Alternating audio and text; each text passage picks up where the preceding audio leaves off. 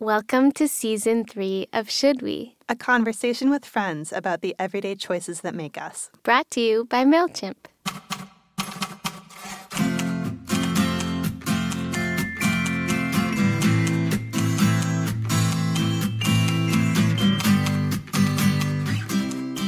Today we are here with a special guest, Heather Phillips, who is a leader in the design community, a design manager at Designer Fund, that's a lot of design, all in a row, and an instructor at CCA. And I'm so excited to talk with you today. Welcome. Thanks for having me. My first question for you is, should we send New Year's cards? Great question. Yes, I, for the past 5 years, have been sending some form of a holiday card. And often it takes the form of maybe a New Year's card because there's a little more leeway in the window in which you can send a card. But yeah, I have done that because it's been just an annual way for me to reconnect with all the people in my life. And I also have, with each year, an increasingly more elaborate design project for myself. So if there's something that I've been excited to experiment with or make something in some kind of physical format or incorporate colors or something that I've been wanting to work with, my annual holiday card is an opportunity to experiment and make like a fully self-directed project of some kind. Well, I felt so lucky to receive your card this year, and it was very like hypnotic, kind of. What was it? Well, and this is like very much baked into the process that probably nobody realizes, but I usually have some kind of constraint, and often the constraint is that it has to be flat and mailable. And the previous year I had done a year-at-a-glance calendar, and so was very well received because it had some utility and people kept it around all year. And so I started thinking that I wanted to do something else with a calendar, but in a different format. And I thought I was going to do a circular calendar of some form. And then as I started working through the project, I realized that there were even more constraints. And if you wanted to fit 365 lines around a circumference of a circle, they got really tightly, they were pretty close together.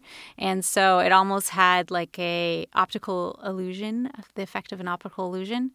Yeah, so then I started looking into so it's actually a moire pattern. And so I started looking into op art and doing some research, and then the whole project transformed and became this like layered optical illusion that, it took on new form. And I think when I was designing it as well, I was trying to figure out what kind of sentiment I wanted to share at the end of the year. And I was at a point that I was like, well, nothing makes sense anymore. So I'll make something that has to do with time travel and thinking about the future. So that's how it came about. What you're describing is such a nice example of a great design process, I guess, where your constraints are part of the opportunity. Mm-hmm, mm-hmm. So anyways, that brings me to another question that actually I feel like I've been wanting to ask you since I met you. The question is, what is Designer Fund? And I ask this as someone who has interacted with Designer Fund for several years. And I have to confess that I had been to the Designer Fund office and worked from those lovely couches there several times. And each time I went, I thought it was a different thing. I would go there, I'd be like, oh, yeah, I was at Designer Fund. It's like a co-working space. And then I would go, I'd be like, I think it's like, it's like a design community space. And then, like, later I learned more and more about it, and I was like, that is the... Well, I think the answer is it's all of the above. It's Yeah. many things. One part of the business is the community, which I think is kind of encompasses everything that we do. And our mission is to bring better design products and services into the world.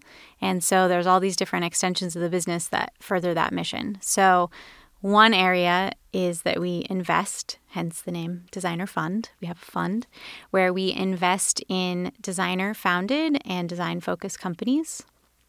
So typically we invest in the seed stage, early stage investments, and we are looking for companies where designers are coming in at the founding level and taking a path of entrepreneurship, or that companies where they're using design as a key differentiator. So bringing design into industries where it's traditionally been lacking. So that often falls in healthcare, education, finance.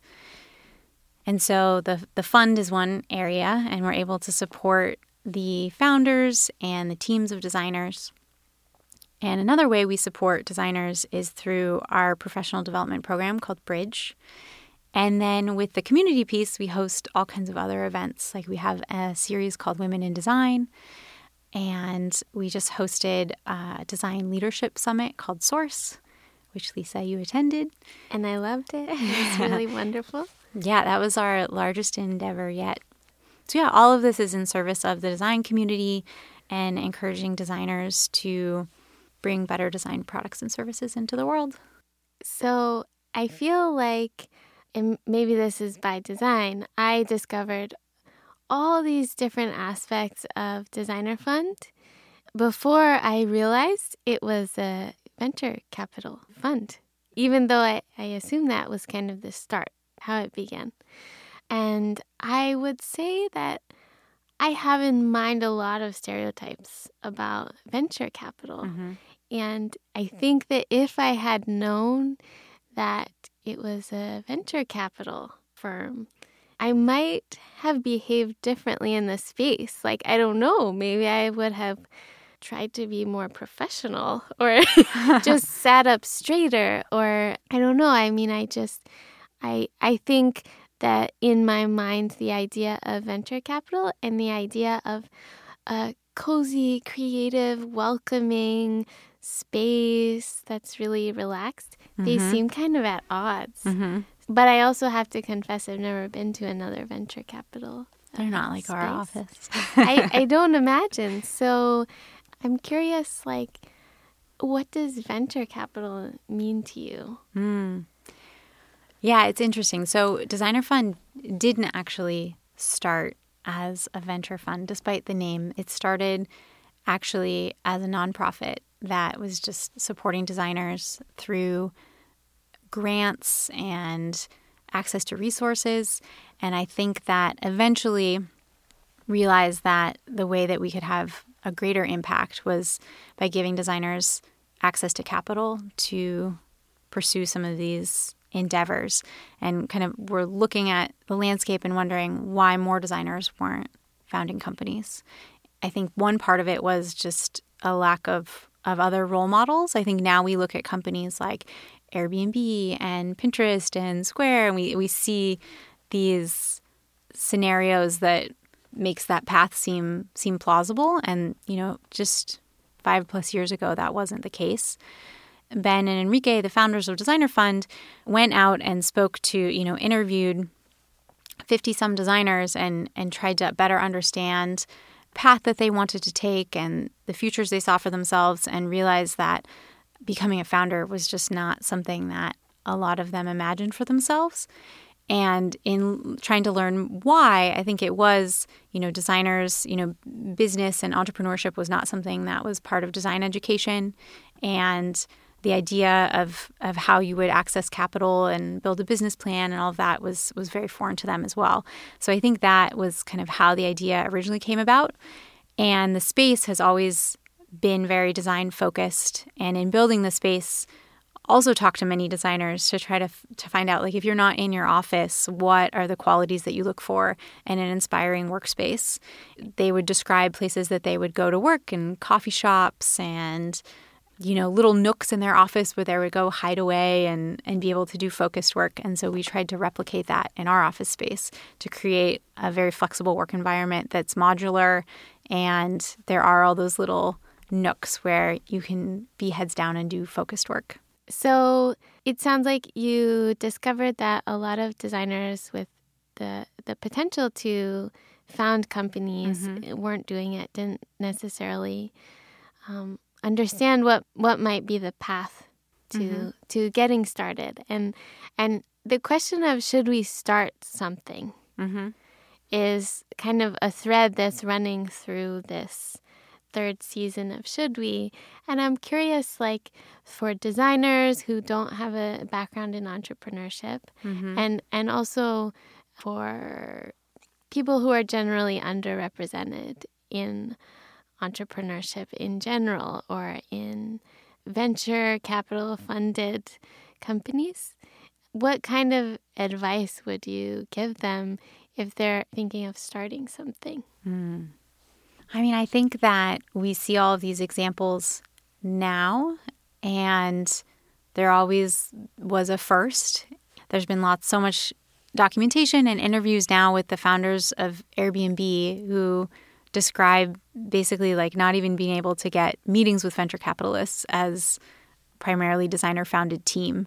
And I think for the people that have that inclination and are feeling like they're driven to start something, that they too could be the first to start that trend. I mean, that's kind of the beauty of entrepreneurship is there are no rules and you can just go out and do something on your own. I think that leads into my next question, which is, should we write our own job descriptions? And I ask you because Diana and I have each done that in different ways, and you have too in ways that I really admire. So I'm curious. I think I have already revealed that the answer is obviously yes, but tell us, should we? Yes. I think that what I would say is you should know that it's an option. And I can tell you a little bit more about how I learned that it was an option, and it was because the other way wasn't working.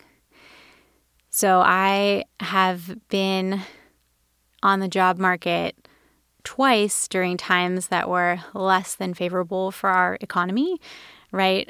When I first graduated from college, and then again after graduate school. So I finished a graduate program in design at RISD, and never have I felt so well prepared to go out and look for a job, because in this program, I'd spent the last couple years doing self-directed projects and a lot of self-exploration and thinking very deeply about the type of work I wanted to be doing after school, and emerged after this program and couldn't find a full-time job. So I ended up doing a bunch of contract work. Work was available, but I had imagined for myself was that I wanted to be working full-time in-house at a company, and those opportunities weren't as available. So I did a whole bunch of different in-house contract stints with companies, and one of those was with Yammer, where I was coming in for 3 months to fill in for a designer who was going on maternity leave. And I came in, and there were projects underway that I was going to be picking up in her stead, and also just recognized all these other design needs throughout the company. And so about a month and a half into my 3-month contract there, I put together a proposal that I was going to present to my manager about all the other areas where I thought design was needed, and that I thought we could bring on an additional 3 designers to fill those roles. And this was an early stage, rapidly growing company, so it wasn't a crazy proposal by any means. And so I presented that, and one of those, assuming that one of those full-time roles would be my own, in addition to the designer who would be coming back at the end of her maternity leave. And I was hired. That was kind of the first time where I was like, oh, interesting. Like sometimes companies don't necessarily recognize exactly what they need, and I can come in and make this kind of proposal to them. So that was like the first taste of it that was like, oh, wow, that actually worked. Following Yammer, I spent 2 years at Relate IQ, and when I was kind of coming to the end of my time there and recognizing that I wanted to do something new, I didn't want to just throw myself into the next opportunity without taking a step back.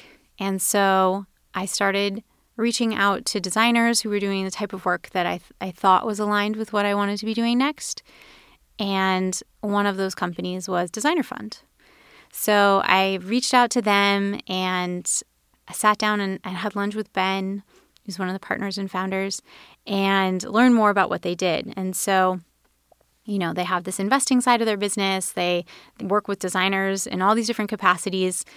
And I left that meeting and felt really inspired and thought, you know, I'm again at this point of transition where I feel like I could really benefit from getting advice and learning more about the types of opportunities that are available to me. And Designer Fund seems so uniquely positioned to fill that role. And they were already doing it, but it was very informal. It was like informal lunches and coffees with designers and meeting designers through events. And so I came back to them with yet another proposal and said, these are all these areas where I think you could help support the design community. And this is where I think I could provide value and I could come in and help you build some of these programs. And again, it worked. And so I came into Designer Fund initially on a contract and quickly again found that there were so many needs and there were so many areas where I could provide value. And 2 years later, I'm still there. So those were my experiences with writing my own job descriptions.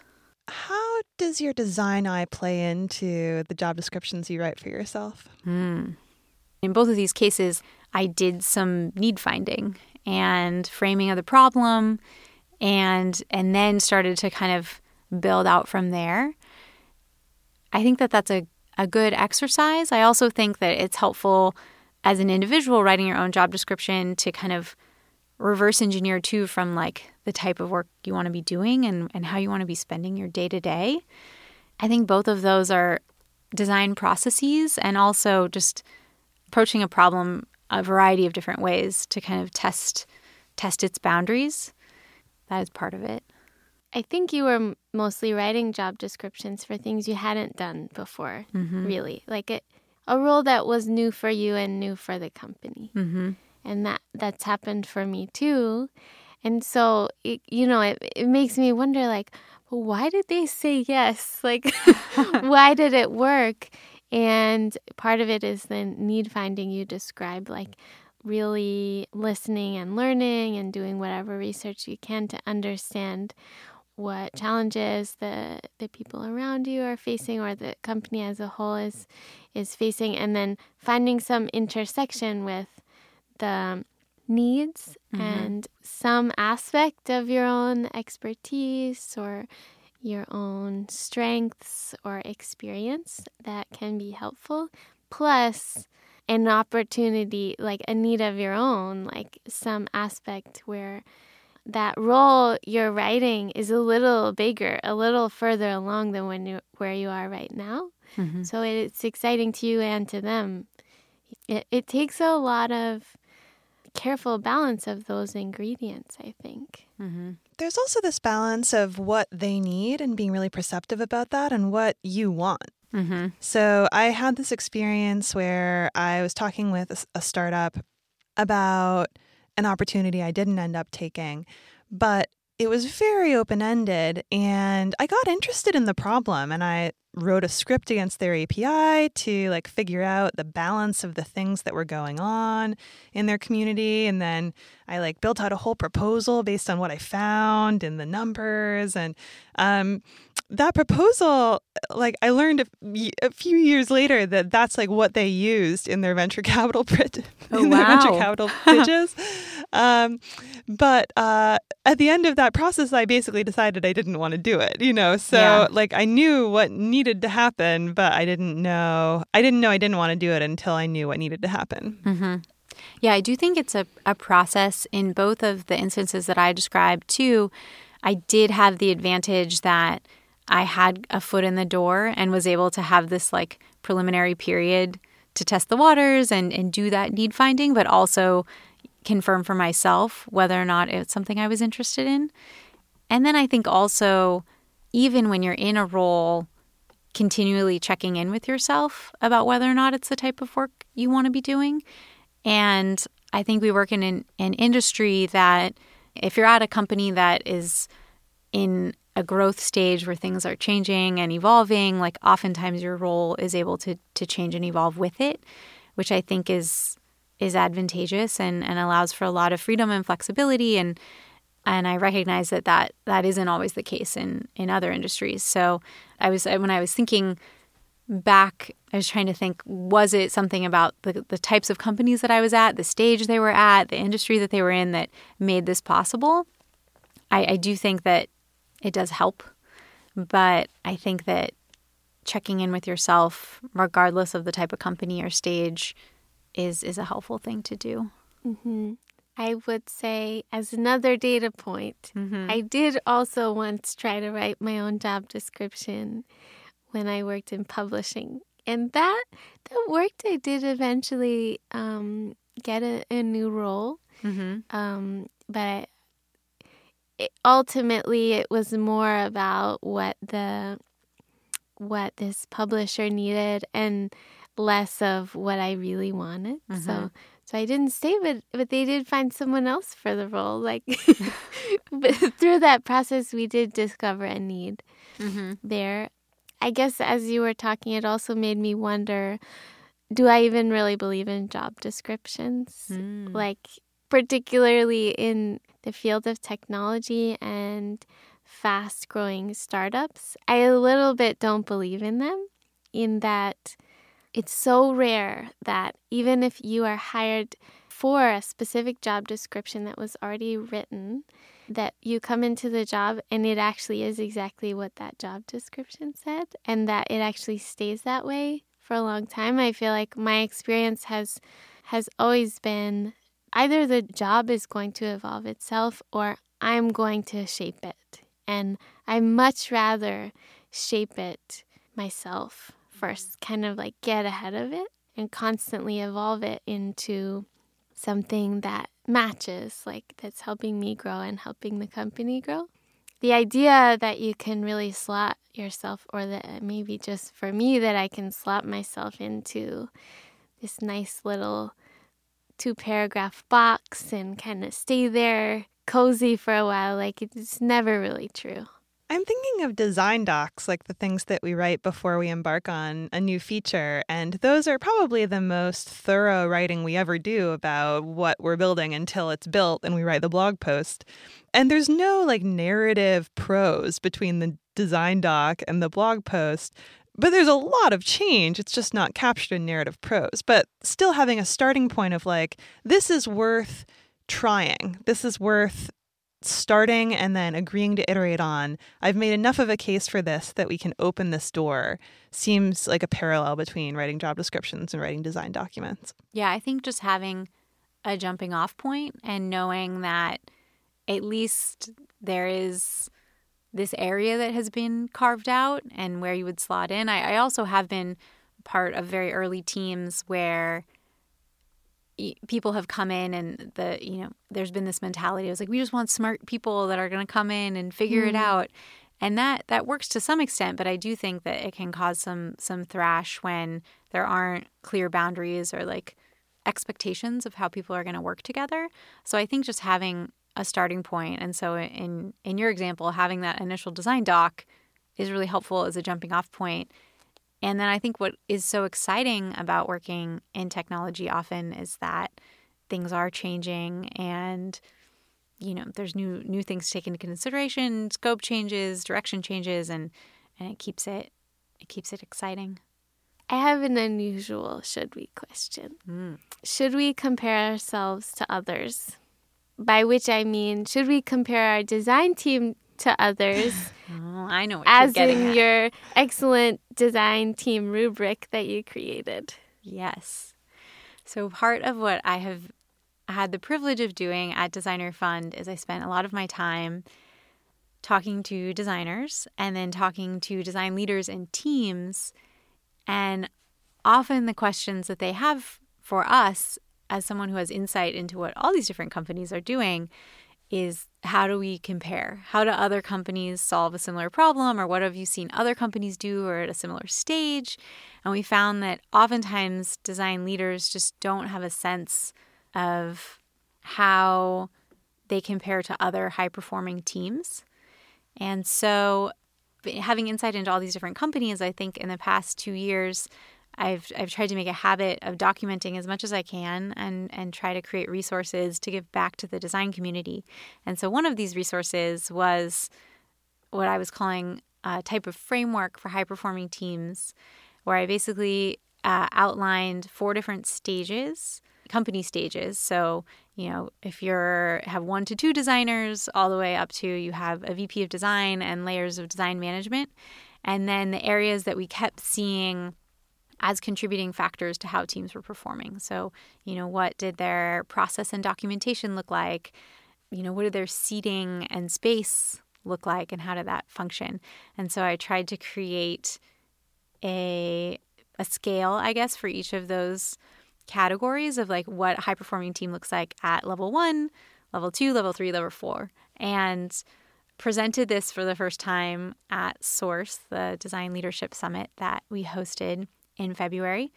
And I was really nervous about presenting it because on one side I thought, like, is this obvious? Is this obvious information that anyone who's been part of different design teams at different stages has some baseline for what is effective and what works and what doesn't? But I presented it and it was really well received. And so many people came up to me after and said it's just really encouraging to just have a sense of both where you're at and what it looks like to get to the next level. And so in that way, I do think it's helpful to compare yourself to other teams and just to get a baseline. And I do think that people really like forms of self-assessment. They want to know how they rank. They want to know how they're performing. They want to, do personality quizzes. Like people crave that information. And so in that way, I thought that was a really helpful tool. I'm thinking about ways to share that where you could potentially take the quiz and figure out what your levels are, and just to have a baseline to know these are areas where we're performing at our level and what are the areas where there's room for improvement. I think that you are on the cusp of a new turning point. Mm-hmm. And so my next question is, should we move on? Yes. So I think that I think many creative people and designers do this in terms of applying design thinking and design skills to their own career path. And I think I have definitely done that over the years. And even in reflecting on that here today, I realized I had this experience of wishing that these resources were available to me as a designer, and then I went on to create them at Designer Fund. And so after having done that for a couple years and been able to look inside so many different teams, I think that I'm starting to think about like what is the next phase of that and how I can identify different needs and fill those needs. And so I think when it's time to move on. And I think the most valuable thing is creating some time and space to identify exactly what that means for you. And sometimes that means focusing on something different in, the same realm of what you're already doing. And sometimes that means starting somewhere new. And so I think I'm in the process of asking some of those questions. So are there any new constraints that you've given yourself for the next phase of your work? I think that after having looked inside and seen the interworkings of so many different design teams and gotten to know so many designers and advising them through their own searches, I think now I want to find a way to apply those skills, apply those learnings in a new environment. And that's one constraint that I think I want to make sure that's a quality of what I do next. Yeah, I think the team is very important in that as well. Beyond that, there's a lot of unknowns. There'll probably be my own personal frameworks applied to this future thinking. And I guess time will tell. Personal framework sounds exciting. Yeah. Yes. It's so interesting to me how like structure and frameworks like seem to be a constant thread through your career. Which is funny because I don't know that I would have guessed that about myself. Like I think that because I've always pursued design and was always labeled as like a creative in early in my upbringing, and I was drawn to the arts and to design. And so it's funny that I've latched on to these frameworks as a way to ground that creative side. And yes, I've become quite fond of them. Creativity is often associated with chaos, but I think in some ways that's a little bit of a myth. I think structure and creativity can go really well together. Yeah. I have one more surprise question. It's for both you and Diana. It's a totally different topic. Are you ready? I'm ready. Okay. No idea what's coming. Should we change our names?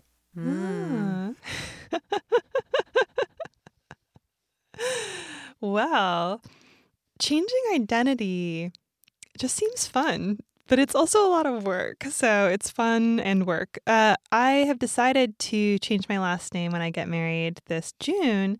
And so will my future husband. So we're choosing a new last name together, which I'm sure we'll talk about on a future Should We episode, the big reveal. Okay. But it was such a fun process to design a family identity together. And we want a coat of arms for ourselves. And, I love this. we were able to define all of the associations and, what it meant to us and what we wanted it to mean to us. So yeah, I'm getting excited about having a new name to mark a new phase in my life. That's so exciting. That's the ultimate design project. Mm-hmm. I got married last year and I did not change my name. And I didn't consider an alternative. I did consider the prospect of creating a new identity, but the idea of changing my name and taking my now husband's name was just never. It was never on the table. I never considered it. I like the idea of a new identity for a new phase as like a joint venture. I like that a lot. But I think I don't know, I've made it, quite a ways through life with this name and this identity, and the prospect of assigning a new last name just didn't ring true for me. And then I also think I worked really hard on my SEO, and I'm doing really well. I'm not going to throw that away. Gotta keep those Google results. I also have a very common name, which I find regrettable. So I like the idea of creating a new, unique identity. So maybe that'll be part of my future vision. Who knows? So, what do you think? Should we end on that note? Yeah, and get on to the new beginning. The new beginnings. We just love new beginnings, We love new Diana. beginnings. It's like every episode is a new beginning. But this time there's really something. We are very excited to announce that there will be a Should We live show? Diana just fell off her stool. A Should We live show. Heather, I really hope you can come. Will you try to I would come? love to be there. Okay, well, if you and our listeners also want to come, you can find out more details at shouldwe.co/live. Diana, are you okay? I'm so fine. I'm so excited. I'm back on the chair. Another thing to note about this show is that it's a celebration of our birthdays, because our birthdays fall very closely together, and they are coming right up. So check out that link. We have many people to thank. Should we begin with our patrons? Yes. Thank you to our patrons. You too can join the Love Hate Club at shouldwe.co/pay. And we would also like to thank Yosh at Faultline Studios for recording and editing this episode. Thank you to the band Canada for our theme song, Hey Garland. Thank you to Math Times Joy for our identity.